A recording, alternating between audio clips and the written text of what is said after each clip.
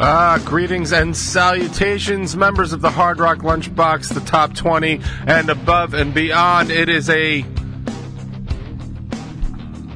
not so beautiful December 7th, 2023. Is it Pearl Harbor Day? That would explain a lot of today so far. Is it Pearl Harbor Day, December 7th? This day will live in infamy and that kind of stuff? Reminds me, if you don't know the comedian Nate Bargatze, like, you are definitely sleeping. And if you are sleeping, then I am jealous. Also, what is happening right here on this hair? See, I'm still stuck again, because I hate wearing this hat. But, like, I mean, you see what's going on now? Like, I am in Hold on. Impatience is crazy. I am in such a need of a haircut. I am just so not doing it. Like, it's just like, literally, it's the thing I'm just not doing. Like, I just haven't done it. And I'm like almost ready to like Floby it just to get it done. But anyway, so Nate Bargatze and Pearl Harbor. Nate Bargatze is just so funny, but he definitely plays into this dumb hick thing, and he's talking about like history and how he doesn't know history really well, and he says he can prove it because every time he watches like a history documentary, it's like he's like, it's like he's learning it for the first time. Like, he's like, they were surprised at Pearl Harbor. Like, nobody was more surprised than I was. It's just, they could not recommend you some Nate more. I love Nate Bargatze. I actually just jump into some of his specials every now and then, watch like 5 or 10 minutes just to feel better about things. And what is the Old Hickory joke? He's from Old Hickory, Tennessee. And the zip code is like 37138. And he's like, the reason I know that is because 37 plus 1 equals 38. It's like the federal government came in and was like, we got to take it easy on these people. Give them something easy to remember. Anyway, that's how I feel now. So Pearl Harbor Day would definitely explain my entire morning thus far. Look, it's thank the chat is here. It's Hanukkah today? I did not know that. Happy Hanukkah to those who celebrate. National Cotton Candy Day. Okay. International Civil Aviation Day and Pearl Harbor Remembrance Day. I am 1 for 4, ladies and gentlemen. That is not bad. That's a 250. That and 250. We could do some light housekeeping. Honestly, I don't even know if I have it. I didn't even get a chance to look. But I think there's a new episode of the Top 20 out today. If there isn't, there will be one shortly after the show. It is Tony's Man Cage, and no, I don't have Man Cave wrong. I'm talking about Tony's Man Cage. If you want to know about Tony's Man Cage, I guess you'll just have to watch the Top 20, which is available only on Strangerhood TV. I talk about getting lost, but I do have my scarf. I have since upgraded to a gator, a very fuzzy gator, by the way. It is just so super warm, but it's like so synthetically fake warm that it's just like, eh. But when I need it, I need it. What I end up doing is I end up wearing it around my neck because I do want to protect my neck, because as a singer, I mentally believe I can protect my throat from the outside, which really all I can do is protect it from a throat punch, but like, I feel like that's going to happen on the road. It's going to happen on the road. So, like, what are you going to do? Also, my beard looks weird. Why is that? The lighting in here is terrible. I should do something about it, except I'm the one that has to do something about it. So, as we all know, nothing will get done about it, and that's okay, because that's just how we're doing stuff these days. In other Strangerhood TV news, Dawn Brody from Health Podcast. I have no idea. I didn't get a chance to watch. I didn't even watch. I'm not even sure that I posted my own show. That's how far behind I am. The only thing I actually did watch this week is I watched Waterbury's What Would Waterbury Do? Kind of the after. He does his like kind of like thoughts and examinations, personal insights and stuff after he does a What Would Waterbury Do? I find them, as much as I enjoy the actual performances that he does, because I think they're always interesting takes on stuff, the actual personal part is always what's interesting to me. It's why I like doing this show. It's why I like Discussions and Drinks on Jimmy and Mike's show. Oh, by the way, Discussions and Drinks. More recording updates. Jimmy is a less weathered Johnny Depp. I'm going to have to listen to that. And Mike is a ginger. I might have to listen to that part, too, because there might be something to it. But, yeah.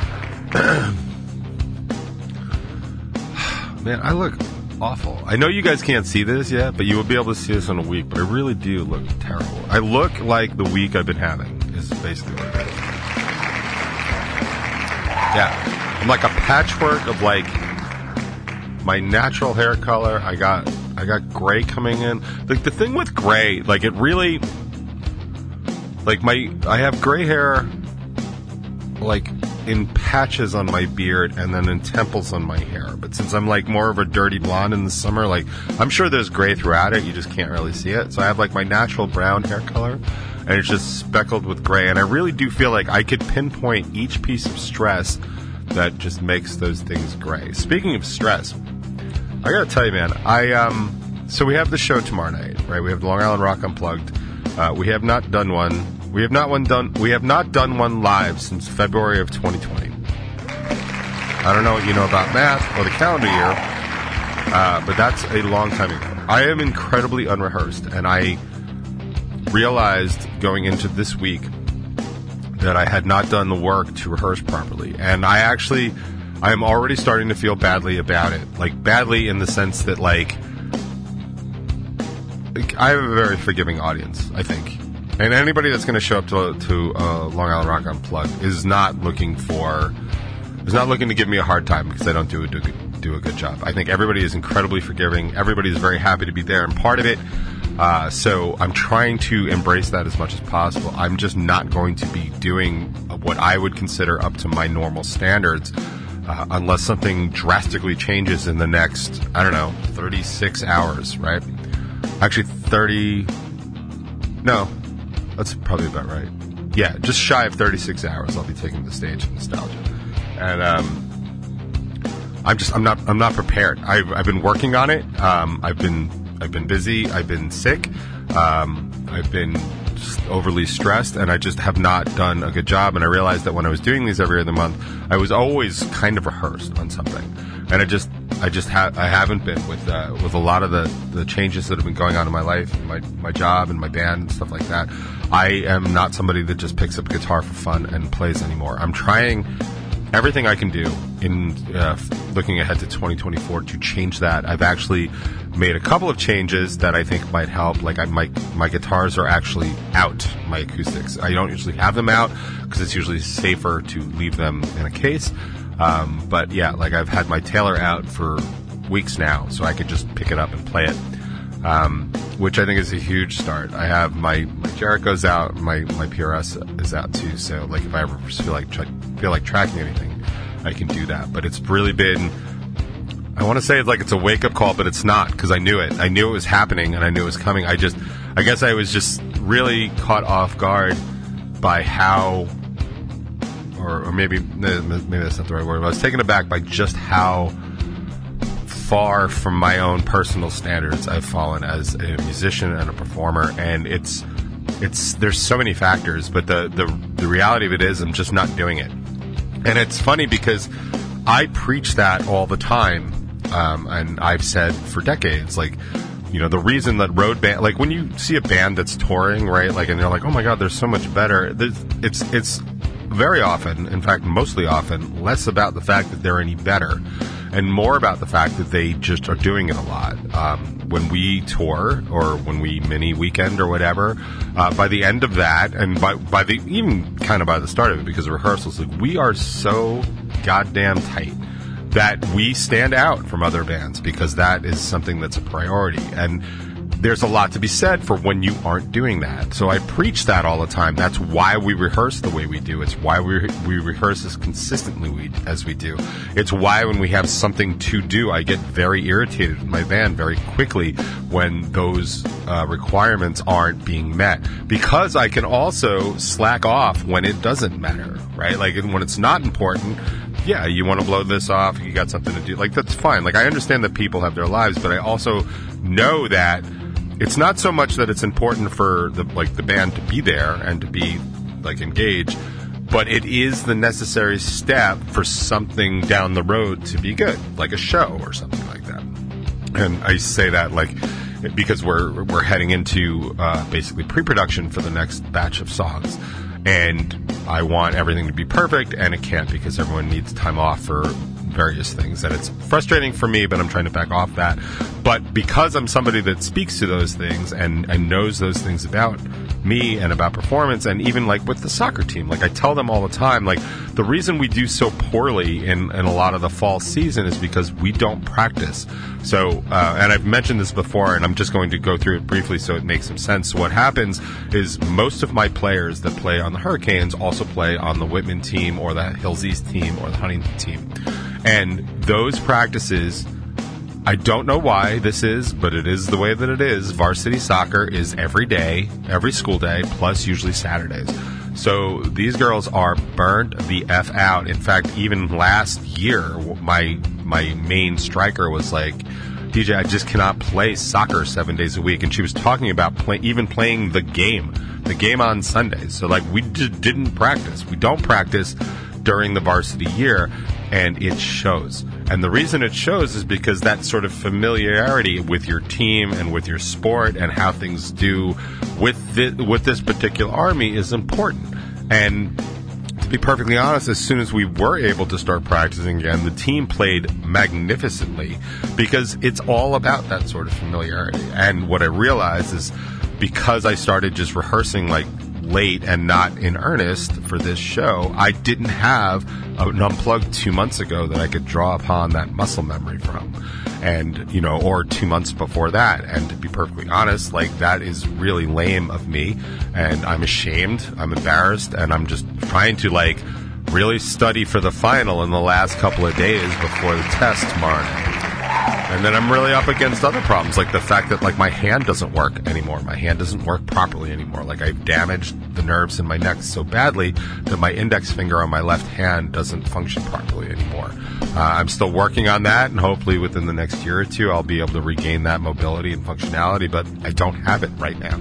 And so that's making things difficult too. On top of that, we've been working in the band on just all of this new material, so I haven't been working on all the old material, and I can't really roll into an Unplugged show doing all new material that nobody knows, because that's a hella fun show. So I'm trying to like relearn my old versions for these old songs, and I just... Plus, I had a cover I wanted to do. I had it in my head that I was going to do this cover, and I just knew it, and I knew it, and I knew it, and I knew it, and I went to play it, and I can't do it. I can't find a key where it works in, and I completely messed up something that could have easily been addressed and corrected for a month ago if I had just put in the time to do it. And I'm just realizing just like how much, like, I'm not self-sabotaging, but I am the one sabotaging basically everything that I'm trying to do, because my existence has gotten so overly complicated that I can't function in it anymore. And I don't even know what it is. Like, I have these conversations all the time. Like, I still have weekly therapy sessions where I'm basically trying to figure out, like, what's wrong with me. Like, it's been, like, 10 years, man. Like, at some point, like, I really need to get a grip on exactly what's wrong with me. But, like, I don't have it all the time. I don't have all those answers. And I'm suffering and I am struggling incredibly hard under the weight of all the situations that are going on, and I can't even figure out if it's just me that I'm not capable of doing these things anymore, if I'm just simply moving too slow. I know I've been having like additional sleep problems lately that have been really throwing me for a loop. I was realizing earlier this week that my frontal cortex isn't actually functioning properly because I'm not able to pull together words that I'm looking for. I'm not being able to handle like logic sentences sometimes because I lose the train of thought in the middle, and that's sleep deprivation. Like, that's what that's what causes it. That's why when you're so tired and people are talking to you, you're like, what? Like, that's what that is. And I'm suffering from that, and like, I shouldn't be. I'm just simply not functioning properly. And it's like, I come on this show and I complain about it for a half hour.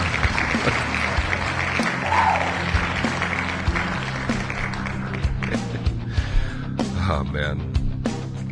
If you haven't had a chance, speaking of comedians, if you haven't had a chance to watch the new Sarah Silverman special, newish, it's from like March,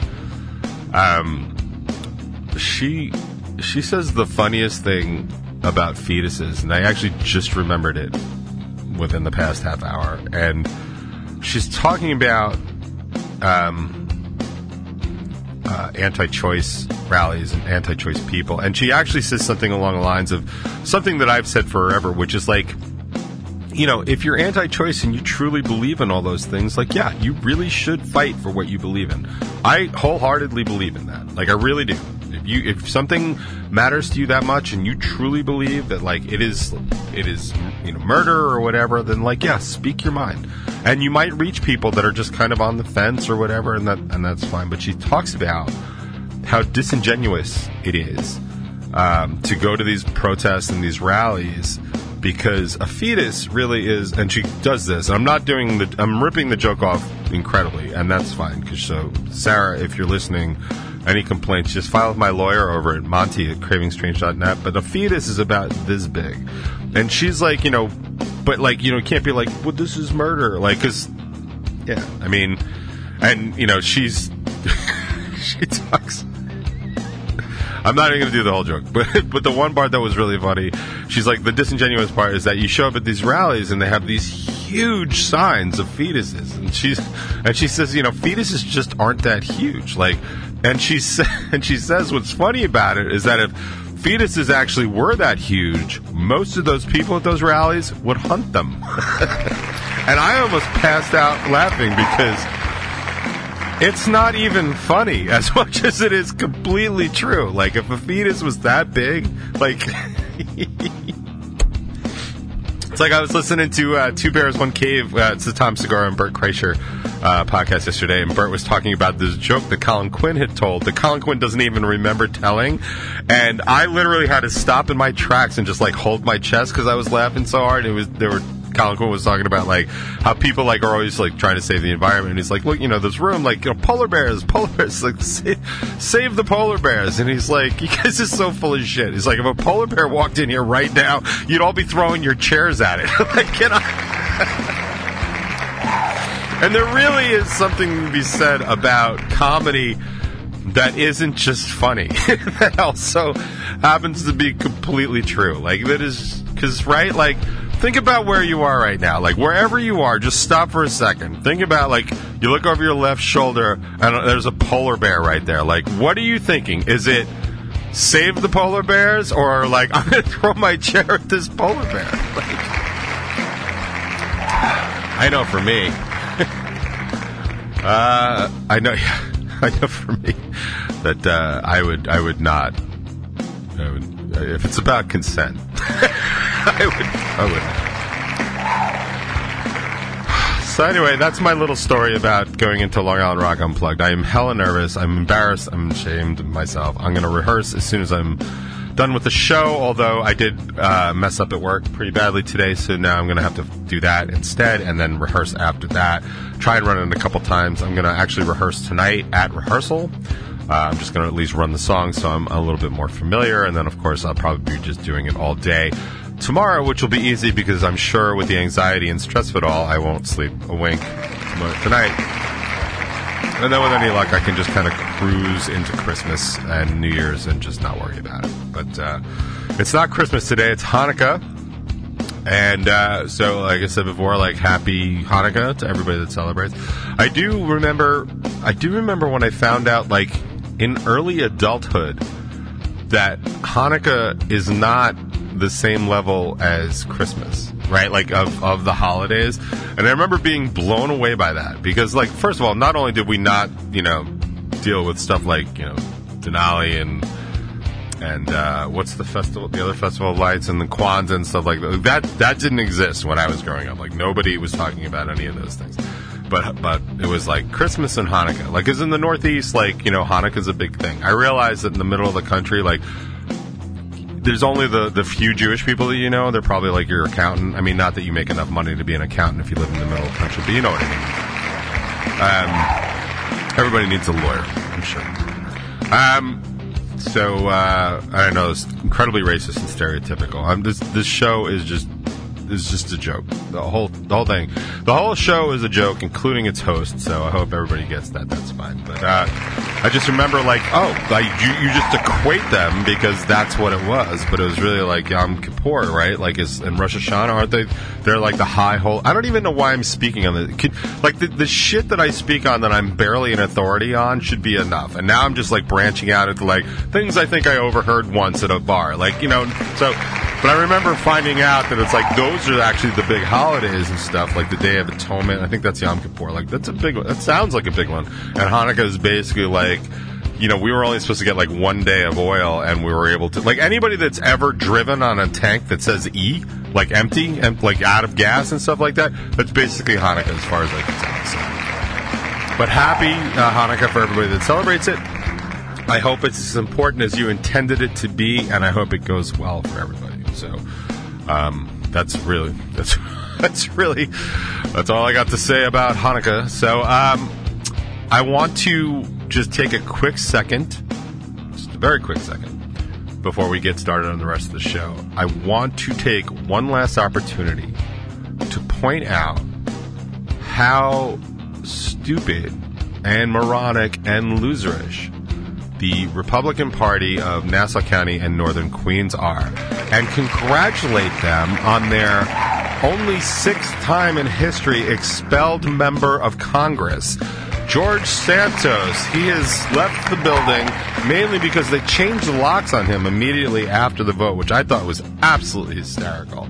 But I do want to actually say, just for the record, I happen to think it was the wrong thing to do. I think it sets a dangerous, dangerous precedent, kicking somebody out of Congress just because allegations have been made. Yeah, did he do this stuff? Of course he did.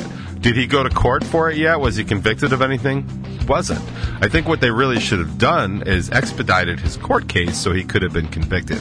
Now, I will say he did get kicked out of Congress mainly based on the Ethics Commission and the Ethics Commission report, which was remarkably damning, even for that. But like Santos on his way out raised a good point, because he illustrates that there are several members of Congress that do illegal shit. Plenty of them were under, corruption charges. Lots of them had ethics violations. During the Trump administration, there were 5 cabinet members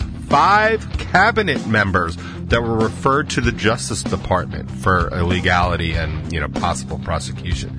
That's ridiculous. So Santos is not the only one doing, scummy things. He was just so flamboyant about it, and honestly, just such an asshole about the whole thing, that he just kept it going. They would not leave him alone, and he just kept doing stupid stuff and ridiculous stuff. I mean, dude, who lies about being on a varsity volleyball team? What? I mean, you ever check the pedigree of the other politicians? No, of course not. Why would you? I understand that politicians lie to us all the time because they want to say anything and get elected, and this is really just a strong example of it. But a lot of times it's rooted, because they say when you lie, this is what they always tell you, on Law and Order, which is the better Law and Order. I don't know if Annie's listening, but SVU will always sit second, and we can argue that, and you can be wrong all you want, because I support me and the Hard Rock Lunchbox support a woman's right to be wrong. And I think that's really what's important. But they'll tell you that liars that base stuff kind of in reality will have a better shot at it, which is why the other people in Congress are still in Congress. But George Santos is gone. It's now going to cost New York State money to run these elections. I think the Republican Party should have to pay for it, especially the Republicans in Nassau County. And there are a few that I'm speaking to directly, and they don't listen to this show, which is why I'm so comfortable to have these brass balls saying all this stuff. But I just like that it highlights just how bad you are at doing your job of picking somebody to represent you. Or, as I've said 1,000 times, what an excellent job you did picking somebody to represent you. Somebody that cheats, lies, and steals, and says anything to get elected. And if that doesn't say anything, everything you need to know about Nassau County Republicans, then I don't know what to tell you. And to be fair, there's plenty of Suffolk County Republicans, and we're going to see how they do right now, or not right now, in a month, because then when they take over, Suffolk County is going to be run basically by Republicans. So we'll see what happens. I hope they do a good job. And I am not somebody that picks a team and is I don't want the other team to win.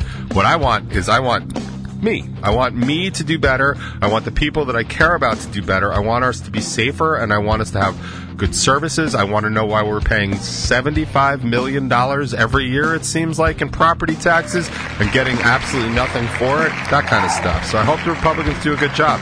I hope anybody does a good job. I was ready to vote for the two aliens from The Simpsons, but they just didn't want to run in such a contentious climate. Honestly, who could blame them? But look, it's 12:28, according to my 1, 2, 3 clocks. Looks like a lot of stuff is going on in the chat, so I'm going to have to catch up there. I think for me, honestly, we should just kick this show off on a high note. And even though I was all ready to depressy-weshy everybody into existence, I think we're just going to go with something a little bit more upbeat because why not? So take it away and take back Sunday. And that segue could be better.